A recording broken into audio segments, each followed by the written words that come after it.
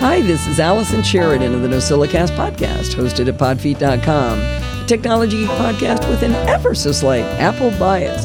Today is Sunday, July 18th, 2021, and this is show number 845. Last week when I was debating with the live audience on whether to maybe just wait a day to record to see if my voice came back, Sandy, amongst other people, asked the great question, what if it actually gets worse tomorrow? That's a good thing I listened to her, as my voice got progressively worse over the next few days and is now back to, maybe 60%.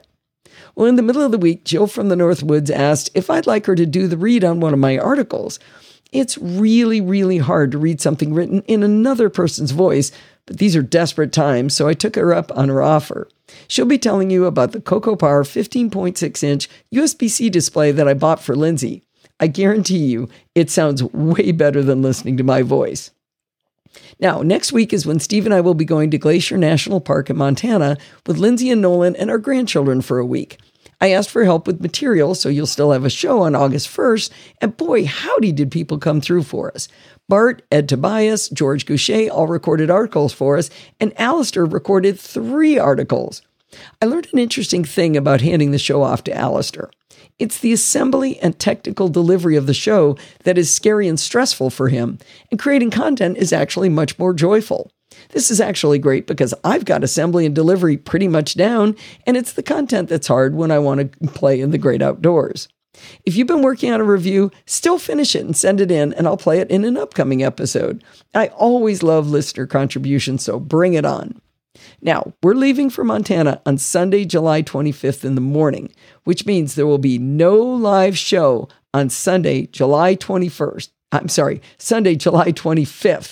Tell your friends, because it just breaks my heart when I open up Discord after a no live show Sunday and I see someone asking, hey, where is everybody?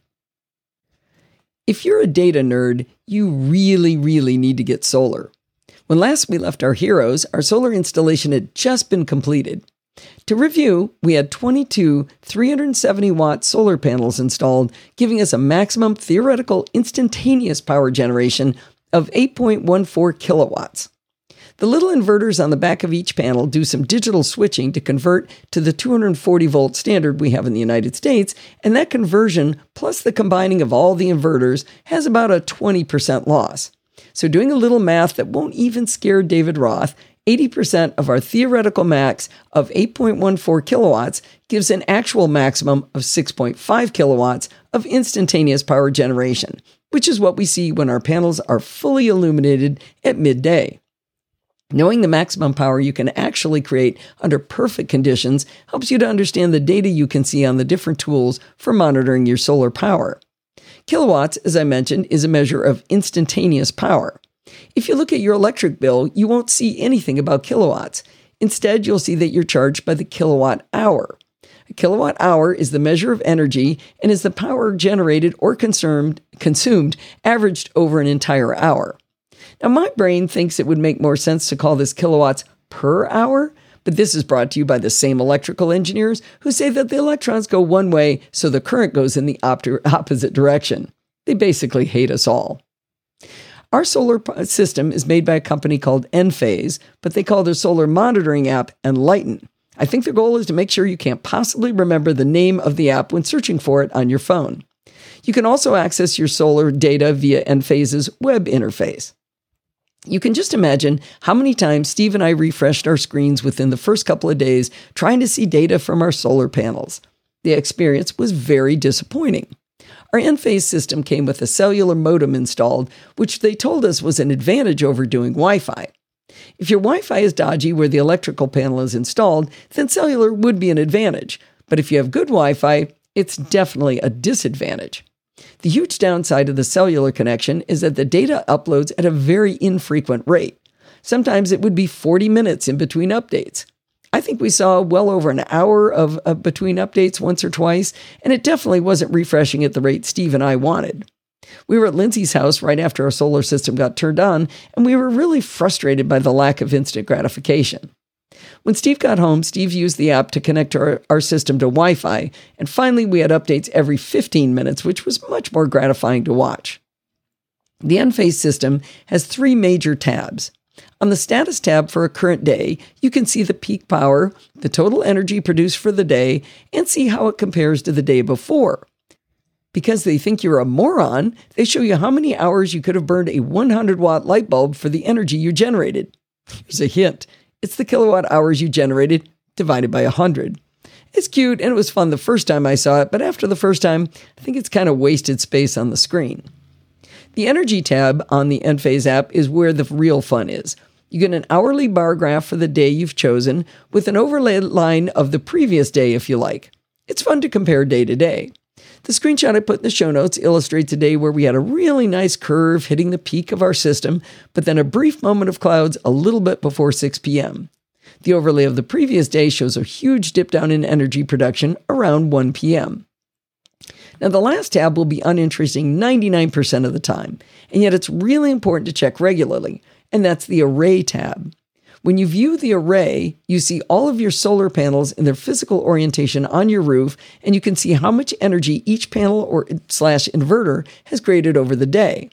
Inverters evidently fail from time to time, so it's important to glance at this tab regularly. Both Lindsay and Kyle had inverters fail on their systems, and their frequency of monitoring the status of their inverters directly correlated to how much money they spent buying electricity instead of generating it themselves. The Array Health tab lets you see at a glance whether every inverter is operating.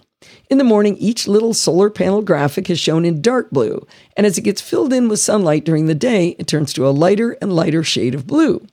At midday, our panels on the east roof are a darker blue than the ones on the south roof, and the panel shaded by the chimney in the morning is a darker blue as well. While the color-changing aspect is useful for situational awareness of the health of the array, the numbers on the chart require math to interpret. Instead of showing the instantaneous power in kilowatts, the panels show the energy in watt-hours that they have generated over the elapsed time of the current day. This allows you to view your panels to see which ones are giving you the most benefit, which is most useful if you take a look at them after the entire day has passed. The most interesting thing we've learned so far is that our west-facing panels are actually generating more per panel than our south-facing panels. Living near the coast in California, the most common weather forecast is early morning low clouds followed by hazy afternoon sunshine. In other words, the sun has a clearer shot at our panels in the afternoon than during earlier parts of the day. Those three tabs are pretty much all you can get with the Enlighten app. In settings, you can turn on the currency equivalent so you can see how much money you're saving by generating the energy.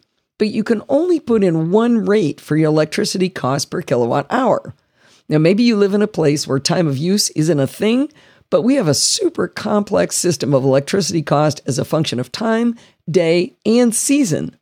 Now, it's designed to encourage you to do things like not run your dishwasher or charge your electric vehicle between 5 and 8 p.m. when the load is the highest. Now, I'm not against it, but it's super complicated. In the summer, we have peak, off-peak, and mid-peak hours, where mid-peak only exists on weekends. In winter, we have off-peak, super off-peak, and mid-peak, but it's a full 7 days a week. I definitely won't dig deeper into these details, but the delta between these rates can be as much as 28%. In other words, the Enphase app allowing us to only type in one number for our cost per kilowatt hour is pretty much useless. As cool as it is to see how much solar energy we're collecting after you spend a lot of money on panels, you really want to be able to compare it to how much you're consuming. Did I buy enough panels? Did I buy too few? Will I really generate more energy than I consume? The only way we had to answer this question was to stand at the electric meter and wait until the display showed us the net power going back to the grid. That's generated minus consumed. It's a bit tedious to stand outside looking at the meter, and it seemed like there should be a better way. Around this time, listener and actual real-life friend from my work days, Jamie Cox, wrote a comment on my blog post that he has the same solar system we got, and he started to give us some advice. We took the discussion offline to email as it was getting pretty detailed on the blog, and pretty soon Steve and Jamie were firing off photos and graphs and getting super nerdy. I love it when my friends get to know Steve, and this was clearly two people talking the same language. The main thing we learned from Jamie was a suggestion that we look into buying a Sense Solar. You may remember that at CES in 2020, I interviewed Scott Taylor, VP of Business Development, about their Sense electricity usage monitor. The device we saw at CES plugs into the breaker on your electrical panel and then has two clips that encircle the black and red main wires coming out of your main electrical circuit breaker. As Scott explained it to me at CES, the cool thing that Sense does is monitor your energy usage, and it builds a profile of how much energy individual devices in your house are using. Evidently, like two different TV models will actually have different signatures for the waveforms of their electrical usage, allowing Sense to even tell which TV is drawing how much energy. I was ready to buy one right away after CES, but a few people who had installed Sense gave me feedback and said that the machine learning model to figure out which devices, which ones were which, didn't really work as well as they sounded. Now, whether or not Sense does a good job of figuring out which devices are which, Jamie gave us a good reason to consider buying the solar version of Sense. He explained that if you buy the solar model, you can get that elusive metric we really want, a comparison of not just our generated energy, but our consumed energy as well. Not only that, the graphs Jamie showed us were practically real time, not this silly every 15 minutes sampling nonsense we were getting from the Enlighten app. The Sense Energy Monitor with solar runs $350 on Amazon right now. The Sense with Solar comes with 4 clips, 2 to encircle your solar main wires and 2 to encircle your main breaker wires.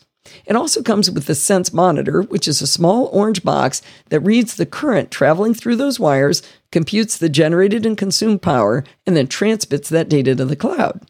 The data being sent to the cloud allows you to access the information from a dedicated mobile app or the web. The instructions for Sense suggest an electrician install the device as you're connecting into your breakers and turning off power. As handy as Steve is with this stuff, even he had an electrician help us hook it up, and he was glad he invested the money in having it done correctly. As soon as the power and solar were flipped back on, we had instant gratification with our Sense Solar. The number of graphs with clear, actionable information is fantastic. From talking to Jamie, it sounds like Sense takes literally months to populate with good information about how much power your individual devices are using. In a few days of watching it, it has found 2 refrigerators, and now it just found our garage door, so that's something. However, we found an easier way to measure the impact of the different devices.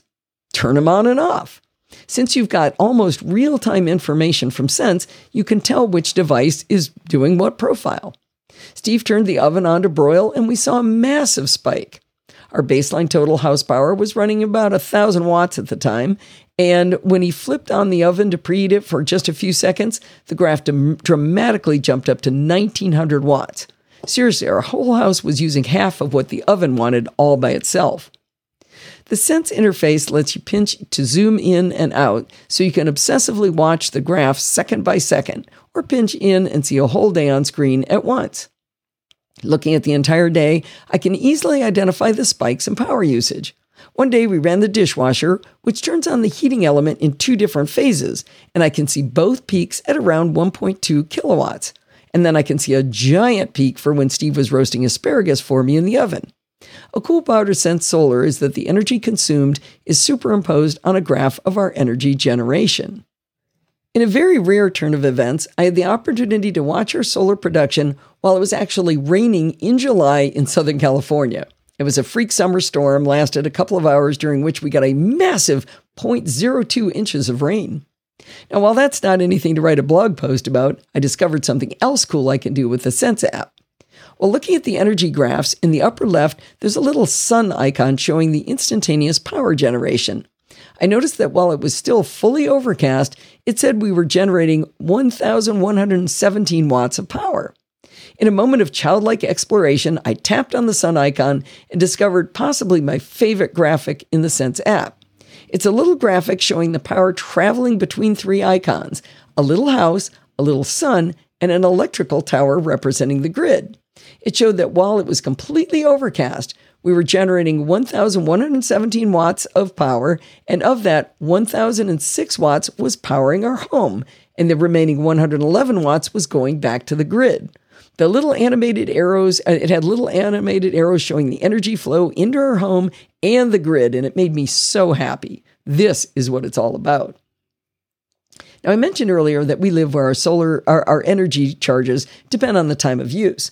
Reminds me of the 1990s when cell phone bills were broken down by time of day. If you're too young to know about this, we actually paid by the minute of talk time, and we paid a different rate during the day, during the evening, on weekends. If it was a Thursday on a month with an R in it, you'd paid a different rate. It was a big mess. But anyway, back to time of use billing for electricity. Enlighten only allowed us to enter one single number for our cost per kilowatt, but Sense has a section where you can type in as many separate rates as you want. I can't believe Steve's dedication. He typed in all 8 sets of times, dates, seasons, and costs. And I'm so glad he did, because now we've got a graph that's even cooler than everything else. Below my favorite animation showing how much energy you're putting back into the grid or taking out of the grid, there's a usage graph by day, week, month, year, or bill. The graph is a kind of a cartoony representation of our up-to-the-minute graph, but below that it has a bunch of metrics. For the day, I can see our total solar production, energy usage, how much went into the grid during the day, and how much we took from the grid across the entire day. This is cool because it takes into account the energy we burned through when the sun was gone, as well as when we were helping to power the grid. I can even see our net production. One night, I happened to wake up around 3 a.m, and I discovered that my phone was in its charger and still turned on, showing the usage graphs in the Sense app. This was a lucky accident because I was able to find out how much energy we're consuming when we're doing absolutely nothing. They call this the vampire load, the cost of all the devices that are sitting in ready to turn on because we're too impatient to wait a minute mode. TVs, DVRs, and all devices with a little light on them, they're all contributing to this baseline level. It wasn't nearly as bad as I thought it would be. We burn a little over 600 watts when we're sleeping. By the way, David, that's equivalent to having 6 100-watt light bulbs turned on. The graphs we looked at for the first few days didn't include charging either of our cars. Now, we don't charge very often because we don't drive very much. But we were about to drive to San Diego, so I plugged in Steve's Tesla Model Y. He already had 200 miles of charge available, so I was adding only around 100 miles to charge it to 100%. Battery charging gets very inefficient when you're past about 65% charge, so that last 100 miles took about 2.5 hours. During that time, we were able to see from Sense that our energy usage went up by 9,000 watts while the car was charging. Now the question is whether our solar generation was enough to cover that and our normal usage. I was impatient to get the blog post up, and I didn't want to wait till the end of the day, and I decided to do a little bit of math. 9,000 watts times 2.5 hours is 22.5 kilowatt hours. That sounds about right because we have 75 kilowatt batteries. I'll get it right. 75 kilowatt hour batteries in our Teslas, and I was charging it up by about a third. So 22.5, that's about right. So let's see if we have if we have 22.5 kilowatt hours to spare in our solar generation. Now here's the amazing part. We had a pretty good day of solar generation at close to 50 kilowatt hours, and at the end of the day, even with charging our electric vehicle up 100 miles, we still generated more power than we consumed. It wasn't much, but we actually put in 2.2 kilowatt hours back into the grid. I was amazed by that. I should say, we sized our solar panel arrays to not only cover our energy needs, including charging the cars, but we're also planning on having central air conditioning installed, and we wanted to make sure we had a net zero impact on the grid. With Sense Solar, we'll actually be able to tell whether we've succeeded at that goal without having to wait till the end of the month when we see the bill. I entitled the article, Solar is for Data Nerds, and I think I've supported that statement by my level of enthusiasm for all of these numbers. I can prove it one more way. At 4:15 p.m. on the first day, while we've been using Sense to monitor our solar array and energy usage, both Steve and my iPhones were dead. Okay, let's take a break from my voice and listen to Jill from the North Woods instead. Hi, everyone. This is Jill from the North Woods. A year ago, Allison told you about the 2.5 2K USB-C portable display from a company called eYoYo, and she wanted just a bit more screen real estate while doing her live show. And for when she traveled, and a USB-C display sounded like the perfect tool for the job. This was before she got her Pro Display XDR. Most of the USB-C displays out there at an affordable price are 1080p, but she is kind of a screen resolution snob. So she chose the eYoYo with the 2K instead of the 1080p on larger displays. She didn't need the larger display. She figured that a tiny display at a high resolution was better than a big display at a lower resolution. While the tiny 12.5-inch size was exactly what she wanted, and technically is super high resolution, in reality, 2K on that size is way overkill, making everything too tiny to read. She always lowers the resolution to 1080p when she uses it. 1080p is pretty janky looking to her, but at least the text is big enough to read.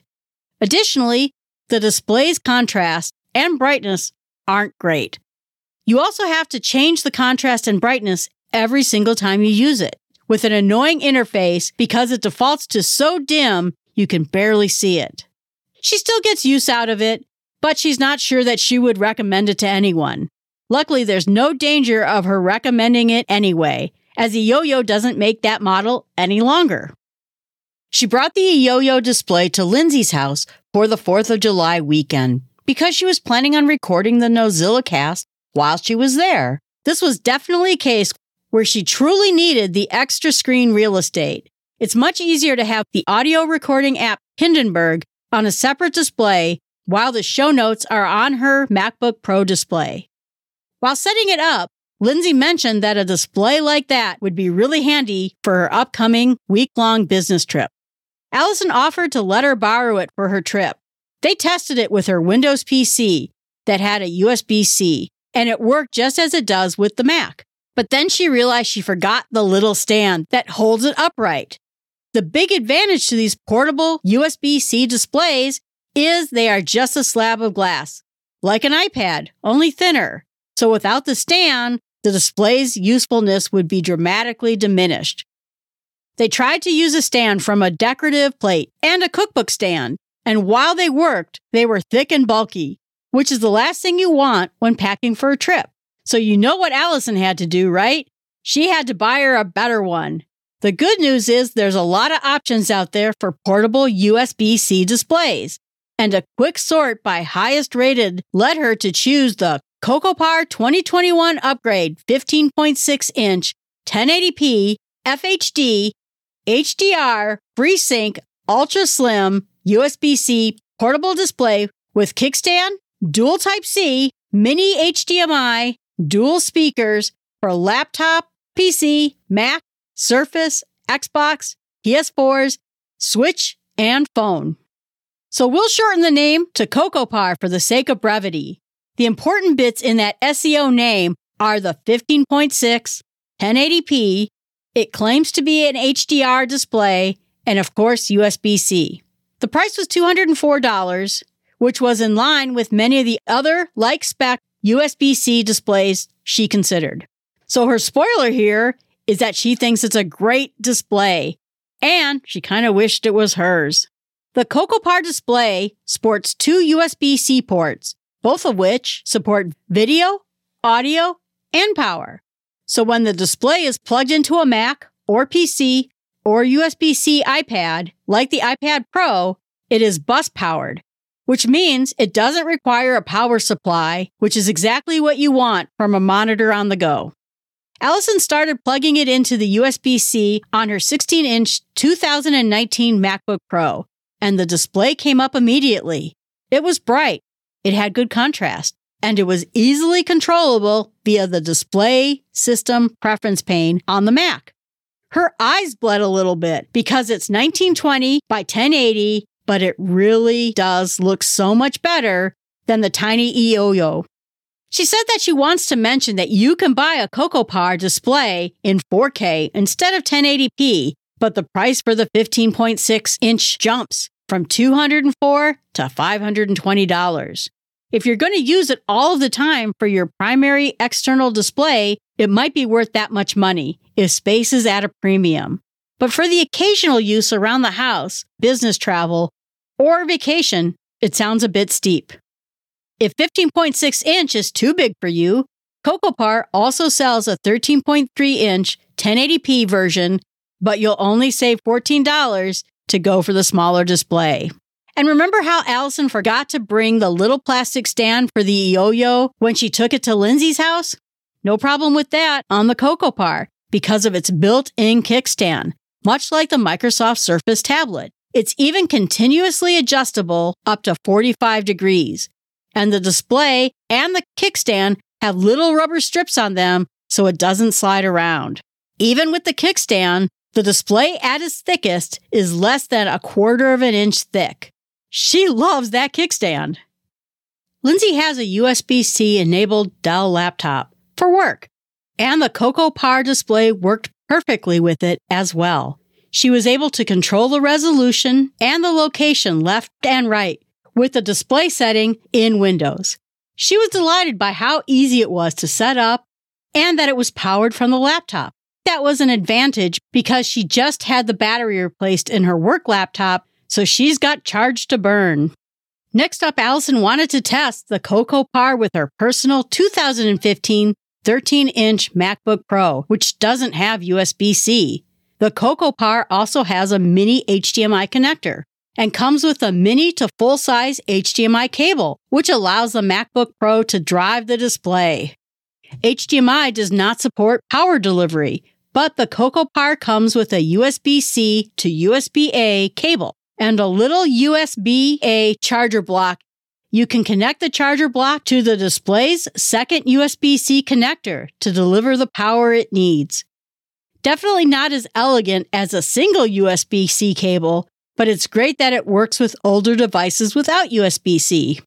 She tested the CocoPar with her 12.9-inch iPad Pro, and it worked perfectly, where perfection is defined as just as dumb as you would expect, because the iPad only supports screen mirroring. She supposes a use case for this might be where you wanted to show someone a screen of your iPad, but they were on the opposite side of the table. Other than that, she truly doesn't know why Apple bothers to support just screen mirroring. The CocoPar display can be used with the Nintendo Switch, which might be useful for taking on a vacation or for downtime on a business trip. The Switch does not support power delivery over USB-C, so you will need an external power supply for this setup. The instructions say to use the original Switch power supply and cable, but the included USB-A charger works just fine. Allison read online that the Switch is pretty particular about power, so make your own decision about that. She tested the CocoPar display with Lindsay's Nintendo Switch, and it showed the Switch interface, but the joystick and buttons on the Switch didn't function. Oddly, she was able to take a screenshot and launch into one game, but not play anything. Allison posted a question about this on the Amazon sale page for CocoPar, and a lovely user responded that you have to use an external controller when the Switch is plugged into the display. She took the CocoPar to Kyle's house and tested it with his Switch, and sure enough, removing the controller from the side of the Switch allowed it to function perfectly with the big display. She asked Kyle whether he thought that it would be an advantage to use it this way, and his answer was interesting. He pointed out that if you're alone, you'd be holding the Nintendo Switch with its 6.2-inch screen in your hands, so it wouldn't be much smaller than the perceived screen size of a 15.6-inch screen sitting on a table, if it's far enough away. Then he contemplated whether it would be helpful when playing with other people, but wondered why you wouldn't just connect the Switch to a TV. Connection to a TV is only possible if you tote along the Switch dock, which is kind of bulky. If you're bringing the 15.6-inch display to use along with your laptop, then maybe it would be fun also to use with the Switch. Probably not a compelling reason to buy a USB-C display on its own, but it might be handy. The CocoPar display has a headphone jack and built-in speakers. Allison tested the speakers, and as you might expect, the sound was unimpressive. She would put them in the "if your internal speakers are broken, you'll be able to hear through them" category. As she mentioned, controlling things like brightness and contrast on her 12.5-inch yo-yo is really annoying. There's something really unintuitive about the interface, and she often would just give up on it because it got stuck in a mode where she couldn't move between the options. It took her a long time to remember the exact sequence to open up the settings, switch to brightness, and crank it up to something she could see every single time she used the device. In contrast, all puns intentional, the on-screen control on the CocoPar are really easy to access and use. On the right side of the kickstand, there's a little toggle switch that rotates up and down and one button. If you click in on the toggle, the on-screen menu comes up. Flip it up and down to navigate to the menu you want, and then click in to select and modify. The button is used to back out of a menu. That back out of a menu button is what eYoYo is missing. The better news is that she tested most of the screen settings on the CocoPar, and the default at which it comes up automatically was already great. Unlike the eYoYo, she wouldn't need to be jumping in and out of these menus very often. But if she needed to, she knew it won't be an experimental effort to figure it out every time. She already mentioned that the CocoPar ships with a USB-C to USB-C cable, a USB-C to USB-A cable, and a power adapter, as well as a mini HDMI to HDMI cable. In addition, it comes with not one, but 2 screen protectors and a cleaning cloth to prepare the display. The display is a matte finish, but the screen protectors are glossy. The CocoPar includes a really nice carrying sleeve. It's gray woven fabric with a lovely fuzzy soft interior. The sleeve has a half-height zippered pocket that easily holds all the included cables and a USB-A power adapter. She wanted to take a photo of the display, but it's not really that interesting to look at a photo straight on.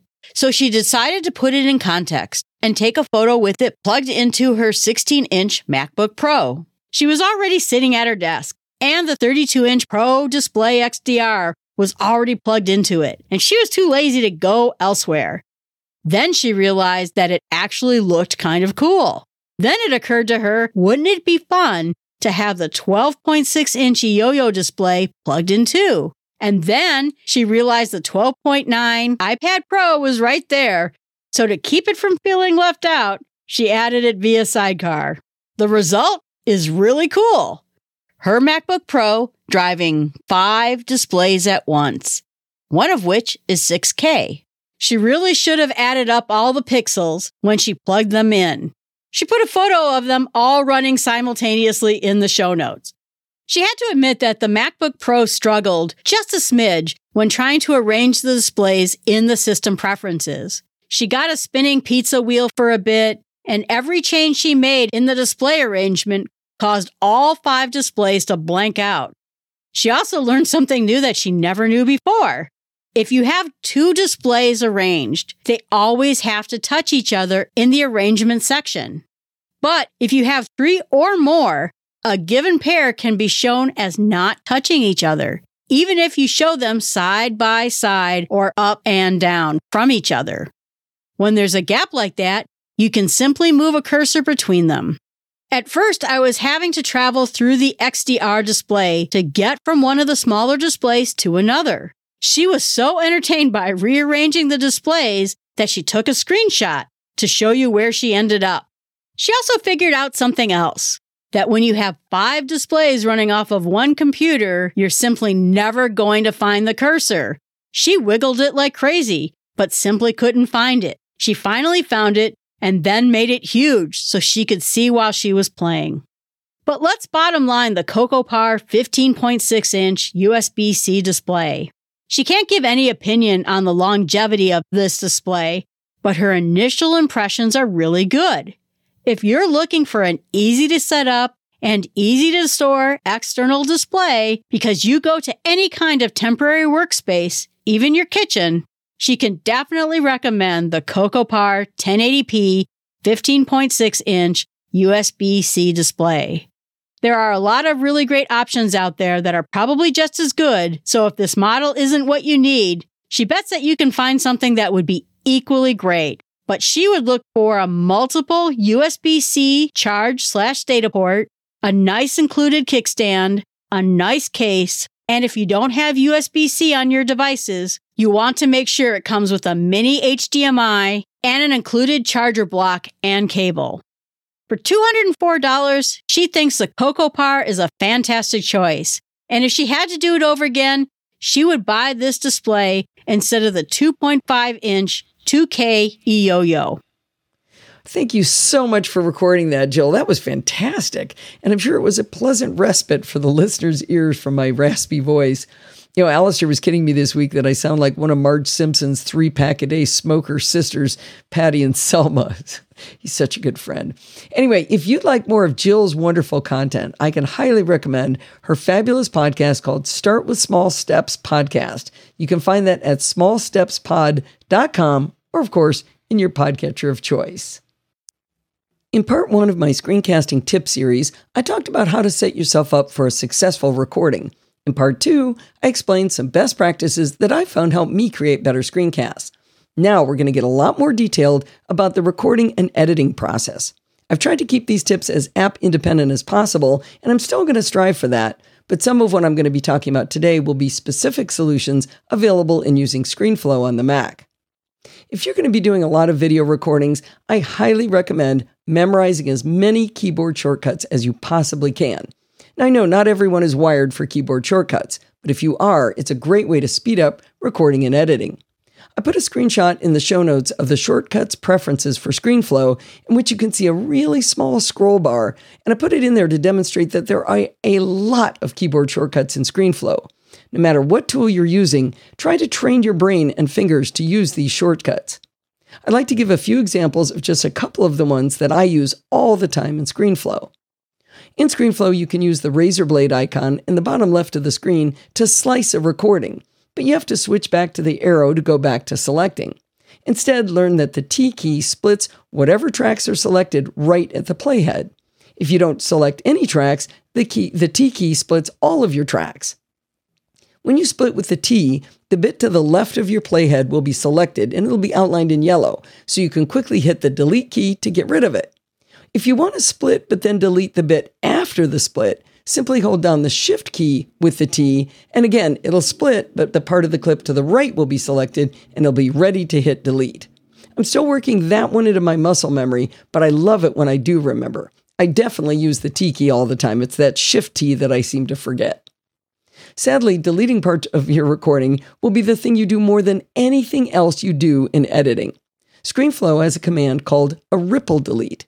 In a ripple delete, you select a region to be deleted, but then all of the video and audio tracks to the right will slide over to fill in that gap you just created when you deleted that section. Other recording apps have this feature built in as well, but here's how I do it in ScreenFlow. I click at the start point, and I hold down the Shift key while moving the playhead to the right until I get to where I want to end my selection. If I click and drag the playhead, it'll play back the audio as I scrub, so I can be sure to get my cursor right where I want it. My click and drag steps are marking what are called the in and out points in ScreenFlow. Now, Don prefers to use the keyboard shortcuts I and O to mark those in and out points rather than clicking and dragging, but I find it harder to get my cursor placed exactly correct that way, so I use the click and drag method. If you simply hit the delete key after making your selection, the selection will be deleted, but it's going to leave a gap in your recording. Now, if that's not the desired behavior, Command Delete executes the ripple delete I was talking about. I probably use ripple delete 50 to 100 times in a recording, so it's well worth learning that particular keystroke.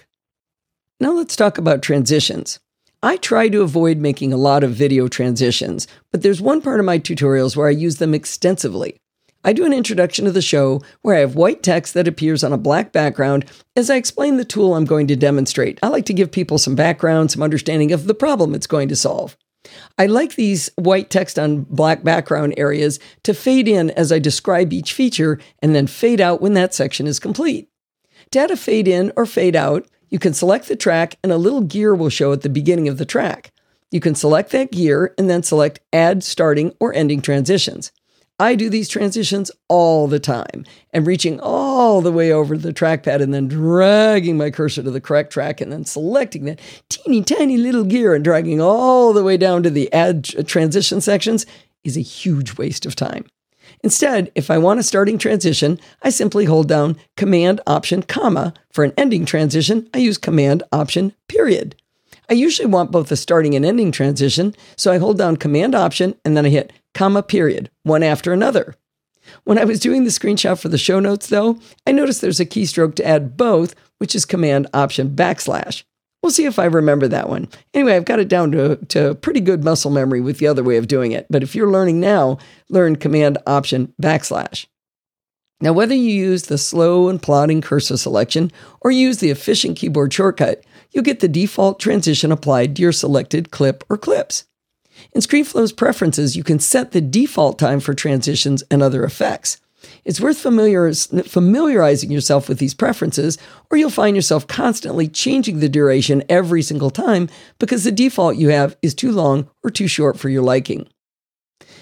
Now, if you're doing long-form tutorials as we do on Screencast Online, I highly recommend adding chapter marks. Your tutorials will become a more valuable resource if your viewers can come back later to review a specific feature you taught by jumping to that chapter mark. In ScreenFlow, I learned pretty quickly the keystroke to put in a chapter mark was a backtick. That's the character under the tilde in the upper left on an English keyboard, on an American keyboard, I should say. Now, Don McAllister wasn't content to use just the built-in keystrokes. He created a set of macros with the awesome automation tool Keyboard Maestro, and not only shared them with his staff of tutors, he agreed to let me share them with you. Now, I'm going to admit that I've been blindly using a couple of his Keyboard Maestro shortcuts without actually walking through and understanding why they do what they do. Because I wanted to tell you about them, I figured I better study him a smidge first, and now I can see exactly what he's doing. Don learns keyboard shortcuts faster and more thoroughly than anyone I've ever met, and I can tell from his macros that they're simply strings of keystrokes already built into ScreenFlow, but he's stringing them all together. The two I use constantly when I'm recording, I'm going to call Ripple Delete Plus and Close Gap. Remember I told you that Command Delete will do a Ripple Delete? Well, Don's macro using the keystroke Command-Shift-R not only does a ripple delete, but it also moves the playhead back 2 seconds before the cut point and starts the video playing. This keystroke is such a speed up because 100% of the time you do a cut, you're going to want to go back and listen to see how well you did the cut. So this is great because it takes you back 2 seconds and starts to play after it does the ripple delete. The second one I use really often is Close Gap. On occasion, you'll create clips on the timeline that have gaps between them. Whether you drag clips in with gaps between them intentionally, or you use a simple delete to create gaps, you'll be in this situation from time to time. In order to use this one, you put the playhead on the right side of the gap and you hit Don's keystroke. Like the previous macro, after the gap is eliminated, the playhead moves to the left by 2 seconds and the audio and video will play automatically. Once you realize that Don's macros are just a series of built-in keystrokes from ScreenFlow's shortcuts, maybe it'll tickle your brain into thinking about what more you can automate in ScreenFlow or your particular video editor. Now, Don has a couple of other macros, like ones to trim the beginning or end of a clip. All of these are downloadable at a link in the show notes if you think these might be helpful to you. I've tried to add enough comments to them to help you see how they work and maybe help you see how to create your own macros for speeding up your workflow. Now, these keystrokes are offered with no warranty of any kind, and I highly recommend that you review them before enabling them in Keyboard Maestro. You are, after all, downloading executable code from a link you found on the internet. You may think you can trust me, but don't trust me. Open them up, check them out first, create a test file, and test them on what you're playing with before you do production work so you understand exactly what they do. Now, by the way, Keyboard Maestro is $36, which might sound steep until you think about what your time is worth. Is it worth money to you? I'm not being snarky when I say that, but if you can get more work done in less time, $36 is a very small price to pay. One of the most tedious things to watch in a video tutorial is when the instructor has to type some text. Invariably, they say the words very, very slowly, trying to match their typing speed, or they may even read it out character by character as they painstakingly type. Or worse yet, they make typos and back up and correct it while you're watching. I can save your viewers some agony with a very simple yet elegant trick. I distinctly remember when I wrote to Don McAllister and asked him how the heck he typed so fast in his videos, all while very naturally saying what he was typing. That's when he explained the magic behind his typing. First, without moving the cursor or touching the keyboard, record yourself saying out loud what you're going to type. Then do the typing without talking. Type it as many times as you need to do until you do it once without making a mistake. Now you can have an audio track with your explanation followed by silence, and you can have a video track with nothing happening followed by the typing.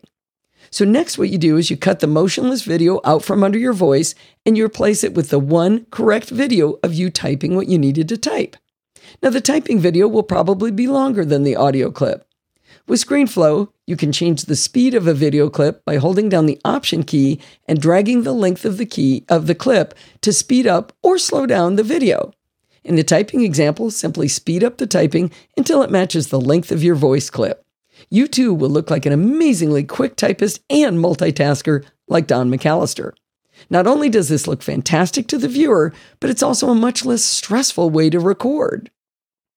The biggest problem when recording a screencast is not when you do the wrong step on screen. It's when you do the right step, but you bungle the voiceover. There's a natural tendency to try to fix the bungled bit by stopping and re-recording just that little messed up audio piece and then trying to splice it in. It's hard to make a clean cut, and it's hard to get your voice exactly in the same tone and inflection as it would have been if you'd said it correctly. These cuts are nearly always very noticeable to the ear, and there's a much easier way to do it that sounds great. When I mess up what I'm saying, I immediately let go of the keyboard and trackpad, I wait a heartbeat or two, and I repeat the last long phrase I tried to say, hopefully correctly this time. Sometimes it takes me quite a few times. Now, since I've literally just said it, albeit incorrectly, I automatically speak with the exact same cadence and tone. Even if I bumble the voice over a second or even a third time, I can say it until I get it exactly right as long as I've let go of the keyboard and the trackpad. Now, I've got good video followed by good audio, time to line them up. The steps in editing are essentially the opposite of what we did with the magic typing. Now we've got the steps being executed in the video track with the bumbled audio, and then we've got static video with the corrected audio. I just cut the bumbled audio, replace it with the good audio, and then delete all of the video that was recorded while I was re-recording the audio bit. This method is the least amount of effort and the audio sounds perfectly smooth. I may have to, stretch or shrink the video to match the audio, but with the Option drag method, that's very, very easy to do.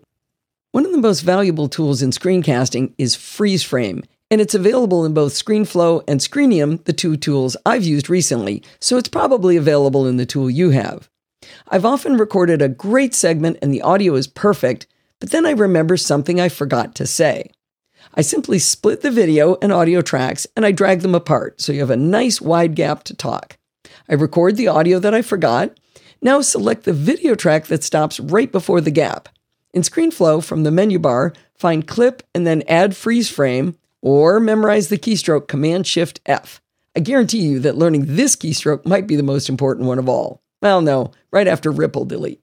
So anyway, I've got my cursor on the right edge right before the gap, and I hit Command-Shift-F. Now this freeze frame is going to be very short, maybe 1 to 2 seconds, depending on the defaults you set in your preferences. But since it's not moving video, you can simply grab the end of it and shrink or grow the length until it fits exactly where your inserted audio needs to go. Now, I'm not sure every tool has this next capability, but with ScreenFlow, you can add narration without doing a full screen and voice recording.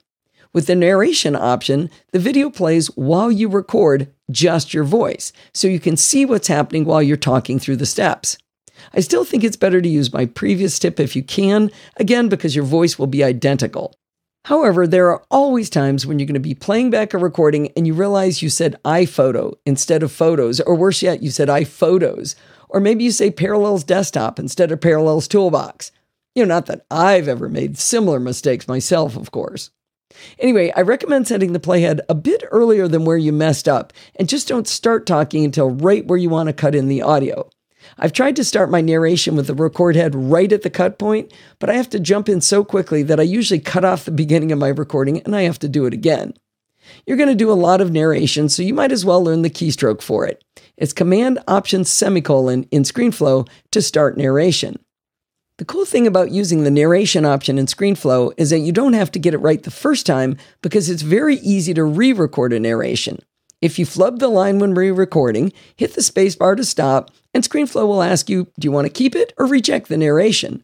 If you hit reject, it puts the playhead right back where you had it before, so it's ready for you to record again. In ScreenFlow 9, if you use the spacebar to stop the narration recording, which is the normal way to stop recording in many applications, It actually locks up ScreenFlow, so you have to force quit it and restart it. Now, I just downloaded ScreenFlow 10, and it looks like they finally fixed that bug, so you can use the spacebar or the cursor to stop recording a narration. If the new audio track is longer than the flubbed audio, this is a great place to use our freeze frame trick to extend the video to make it long enough for the audio. If the space you need to fill with this freeze frame is more than 1 second when you apply a freeze frame, it may cause the video track to the right to drop down to a lower track, and that can be disconcerting and could cause errors when you're trying to put it back. Now, J.F. Brissett suggests that a way to control this is to move the video to the right down a track yourself before inserting the freeze frame. Then it's easy to stretch or shrink the freeze frame to match the available gap, and only then bring the right video track back up to where it belongs. I know that's kind of an advanced trick, but I sure wish I'd thought of that a very long time ago. I wasted so much time watching that right track jump down and try to figure out how to get it back up to where I wanted to control it. Now, what do you do if the inserted audio you did with the narration is shorter than the flubbed audio? Your video is going to be too long. Here's where you use the trick we learned when talking about speed typing. Simply hold down the Option key and drag the right edge of the video clip to the left until it speeds up to match your audio. Now, this advice will only work well if that video clip isn't too long and you don't have to change it by much. If you try to speed up, say, like a 3-minute video track, the audio to your left will be out of sync with your video, so use this tip carefully and check your work. By the way, I'm very excited that I found this narration option in ScreenFlow because I actually got to teach Don McAllister about it. That made me happy. Well, I hope at least some of the tips and tricks I've described will help you speed up your workflow in making screencasting tutorials. If you have some tips you want to share, I am all ears. I learn something new every day with screencasting, and anything you can do to teach me, to help me make better videos faster, will be very much appreciated. And many thanks to J.F. Brissett and Don McAllister for spoon-feeding me so many of these ideas over the years and helping me be more efficient and effective in my screencasting. Well, luckily for my voice and for everybody listening, that is going to wind us up for this week. Hopefully, by next week, I should have a good enough voice. Do not forget to send in your dumb questions, Everything is Fiddly Recordings, comments, and suggestions by emailing me at allison@podfeet.com. And you can follow me on Twitter at podfeet. Remember, everything good starts with podfeet.com. You want to become a patron? podfeet.com/Patreon. Want to do a PayPal one-time donation? podfeet.com/PayPal. Want to join our community? You can do that in Facebook at podfeet.com/Facebook or podfeet.com/Slack if you hate Facebook. Or if you like Facebook, you can do them both. It's a lot of fun in there in both of them. And if you want to join in the fun of the live show, except not next week, not on the 25th, we will not be live, but the following week you can head on over to podfeet.com/live on Sunday nights at 5 p.m. Pacific time and join the friendly and enthusiastic Nosilla castaways. Thanks for listening and stay subscribed. And I am now going to get a hot toddy.